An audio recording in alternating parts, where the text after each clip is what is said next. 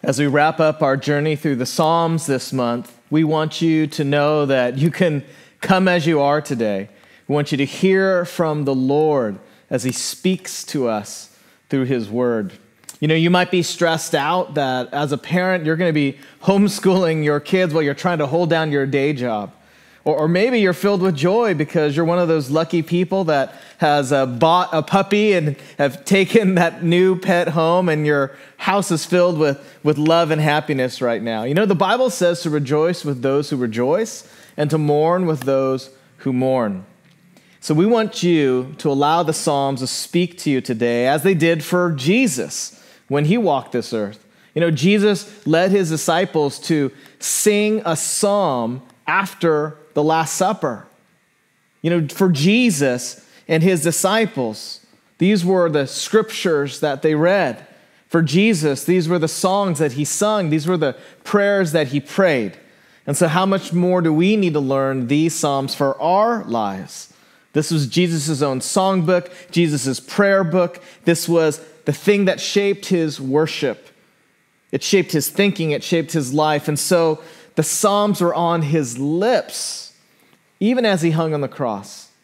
How much more important is for us to sit with the Psalms, study them, to let them soak into our lives and flow out of us. You know, the early Christians were known for singing the Psalms as they worshiped and as they studied them and they prayed through them. So as we study and pray through the Psalms, as we live out these Psalms together, we are going to learn how to sing praise to God while also offering up our very real pain to him. You know what I think is going to happen is that God is going to help us both stay rooted in hopefulness and rooted in reality. That's what the Psalms can do for you today. And so though we hear the political chatter right now, it's getting more and more and more divisive and less gracious, we still have hope in King Jesus that his kingdom will be revealed in full one day. And though we grieve the very real losses that we encounter in this season, we simultaneously look for signs of hope. That's what the Psalms can do for us as we spend time with them. And so through a health pandemic and an economic pandemic, a cultural pandemic, and a very real spiritual pandemic for many of us, we can have faith that God will lead us through, that we, as we stay rooted in the Lord, that God's goodness will be revealed and flow in and through our lives. And so Psalm 24 today is going to invite us in, this very important thing, to remember that we are stewards of God's possessions. We are not owners of anything. So look with me at verse 1. A Psalm of David, the earth is the Lord and the fullness thereof. You see, Psalm 24 begins with this declaration that everything belongs to God. Even my clothes, my children, my education, Lord, even my 2008 Prius, yes, everything belongs to the Lord. You know, when I was pastoring college students back in the 1990s, I remember one particularly sharp college student was responding to a sermon I had preached on tithing. And she said, since I don't earn any money right now, and I owe thousands of dollars in student debt, when the plate comes by, can I take money out of it? Good question. You know, when we regather in person one day and the plate goes by, if you have any credit card debt, please don't take money out of the plate. But you know, here's the reality, is that when we realize how much Jesus has given us, that Jesus took on our debt on the cross, don't we want to give back to Jesus everything? Our money, our time, our relationships, our education, resources, they all come from God and belong to God. You know, sometimes we think that the things we have belong to us. Psalm 24 reminds us it all belongs to God. You know, one church was growing so rapidly that they actually had to rent the parking lot across the street from their property in order to make room for all the people who were coming. Now, the lease that they signed, interestingly, the owner put in that they would get 51 weeks out of 52 weeks. And so the church asked the owner, said, why did you write 51 weeks instead of 52 weeks? And the owner replied, I never want the church to forget that I own the parking lot. Like, wow. Actually, it's not a bad reminder. We love our church building. We're grateful for it, and we own it. But you know what? We don't really own it, do we? This is a gift of God. He owns everything. And so when we remember that the earth is the Lord and everything in it, we remember the truth that it all belongs to God. We reclaim then our rightful place, not as owners, but as stewards. We're owners of nothing. We're stewards, managers of everything. It's as if God has made us his earthly asset managers in his name. And our responsibility is to invest his resources that will bring him the greatest return. It's not about us, Psalm 24 says. It's all about him. And when we give back what we've been given, that's part of our worship too. So first, we see we're stewards of our resources. Secondly, we're going to see that we're stewards of our worship. Look at verse 2 with me. It says, "For he has founded it upon the seas and established it upon the waters." What Psalm 24 is talking about is God's creation and how it all belongs to him. Now, the ancients thought that the earth was flat like a disk of water, and that water was full of divine chaos from these gods. And yet the language of David we see in Psalm 24, it actually upends the narrative of these false gods of the rivers, the false gods of the seas that had control, and instead squarely places the Lord as king over all of these chaotic waters. And so what Psalm 24 is declaring is that as God places his land and his people over these waters, that the waters are now calmed, that God has lordship over the chaotic waters, that the psalm is proclaiming calm over chaos. It's as if God is saying to you today, out of the chaos of your life, I will bring peace. And that though the world is torn apart, I will weave it back together. Though dark forces seem to overwhelm you, I, the Lord, have placed you here as a sign of my goodness. The earth belongs to me, God is saying, and so do you. You belong to me. Look at verses 3 and 4. David goes on, "Who shall ascend the hill of the Lord? Who shall stand in his holy place? He who has clean hands and a pure heart, he who does not lift up his soul to what is false, and who does not swear deceitfully." Now, you might think that Psalm 24 says true worship is about going to church and not telling lies, things like that. But the Lord wants to root out any false allegiance to anything else, to root out any false idol, anything that is more important than following the Lord. God wants us to get rid of. The Lord makes it clear what true worship is. If you looked at Isaiah 58, verse 7, the Lord says, this is true worship. Is it not to share your bread with the hungry? You see, true worship involves, yes, our head, yes, our heart, but also our hands and our feet. Our bread and our resources are part of our worship. You see, it's our whole life is true worship.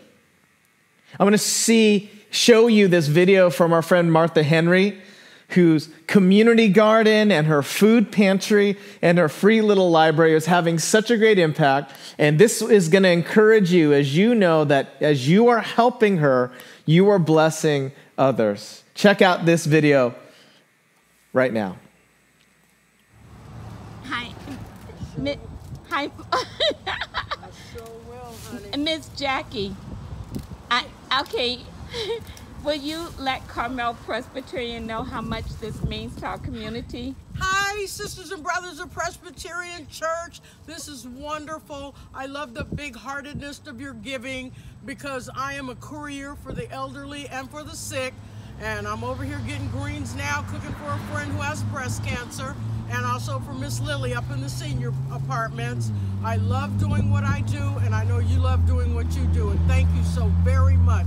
God bless you. And you said that the person who has breast cancer used those protein drinks? Yes, because she's losing her appetite because of chemo, and usually that's all I can get her to drink. I get them, sometimes I warm them, or I get them real cold, and I put a little scoop of ice cream in it, just so she can have something. So you're going to take some? I'm going to take 2, just 2. That's all she needs, because we'll be getting some tomorrow, so. And you know what? If she needs more, go on and take more, because I have some more in the garage. No, because no. We take what we need, so there's some for the rest. Yes, ma'am. Yes, ma'am. Thank you, Miss Jackie. Thank you. My mother always said, don't take more than you need, honey. Leave some for somebody else. Thank you. Didn't you like that advice she gave at the end? She says, my mama taught me, only take what you need. Leave something for somebody else. It sounds like her mama has good advice for all of us, right? It all belongs to God anyway. It's part of our worship. Thirdly, we're going to see that we are stewards not just of our resources, not just of our worship. We are called to be stewards of our time. Look at verses 5 and 6. It says, he will receive blessing from the Lord and righteousness from the God of his salvation. Such is the generation of those who seek him, who seek the face of God, of Jacob. You know, when I think of this verse, I can't help but think of our beloved Dick Nystrom, who just went to be with the Lord. I'd called Dick last month just to check in and see how he and Marge were doing. You know, it really was the Lord just prompting me, I realize now, to just say hello. It was the last time I had a chance to speak with him. Most of what I remember from the call was just this kind of steady peace that Dick had. He was grateful for so many things in his life. You know, Dick was known as such a faithful person of the Lord. It's someone with such a generous spirit. He was a man after God's own heart. You know, his deep connection to the Lord made him someone that people often sought out for advice, for guidance. I'm sure there's many of you watching today who was touched deeply by the life and ministry of Dick. You know, Dick spent his time so well in service to the Lord and in service to others. He was a personal blessing to me in the very short time, actually, that I got to know him. But you know, he's going to be so dearly missed, not just by me, but by so many of you. I cannot help but read Psalm 24 and think of Dick. Because you know, when you meet someone special like him, you never think they're going to die. But one minute they're here, the next minute they're gone. And see, the scripture says that God is looking for a generation of seekers, a generation of people chasing after the heart of God. I think of Dick when I think of this verse. God is looking for people who recognize that the time in our life belongs to him. And so, friends, none of us are promised tomorrow. Let's make the most of today. You know, story goes that a little 3-year-old boy, he got a cassette player, actually as a gift. You remember what those are? And after playing with the cassette player for some time, he said to his mom this. He says, you know what the problem is with life? And the mom asked, what? And he looks at his mom and says, with all the wisdom, of course, of a 3-year-old who's just played with a cassette player and for the first time in his life, he says to his mom, life has no rewind button. You know, I remember my own cassette players, and I like that rewind button to listen to that song again and again and again. But you know what? Life has no rewind button. You know, C.S. Lewis said this famously, you can't go back and change the beginning, but you can start where you are and change the ending. Friends, it all belongs to the Lord. You can trust him for every minute of your short life, and you can choose to be a good steward with everything you have, because guess what? It all belongs to him anyway. But especially your time. It all belongs to him. I want to ask you, actually, with your time this week, would you pray for a man who is not yet a believer, but I know who is joining his wife on a weekly online Bible study? He doesn't know the Lord yet, as far as I know. Would you pray for this man as he comes to this online Bible study, that he would realize that there is a God chasing after him? Would you make time for that this week?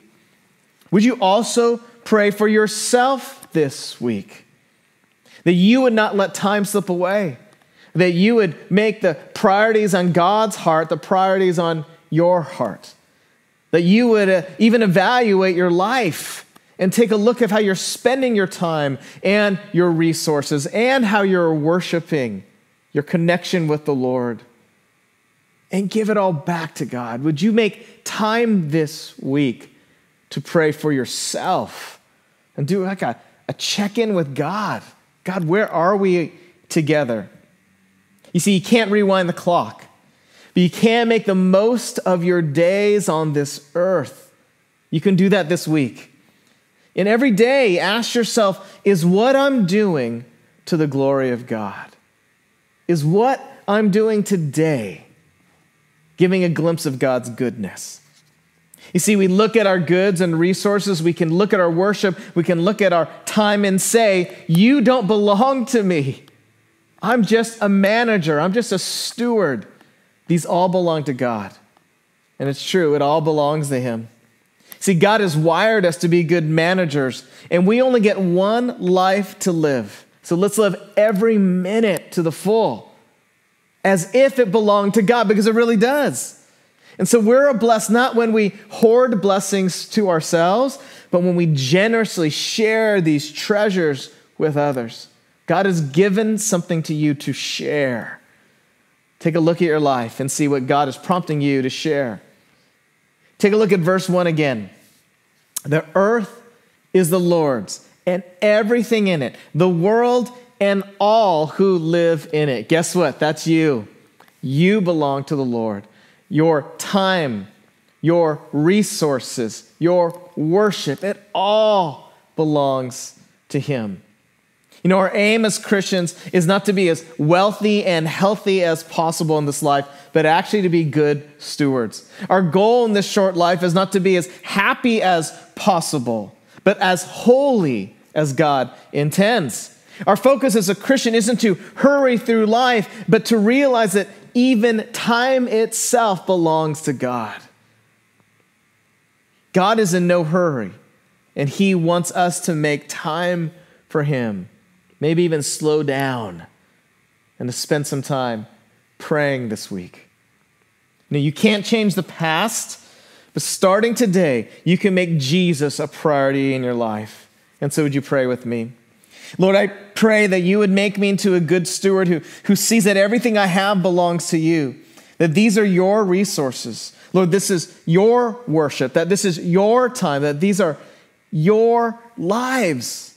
Oh, Lord, forgive me for ever thinking my life belongs solely to me. Oh, Lord, it all belongs to you. Thank you, Lord, for your gracious patience with me.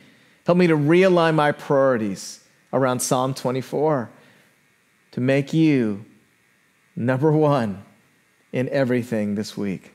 And it's in your name we pray. Amen.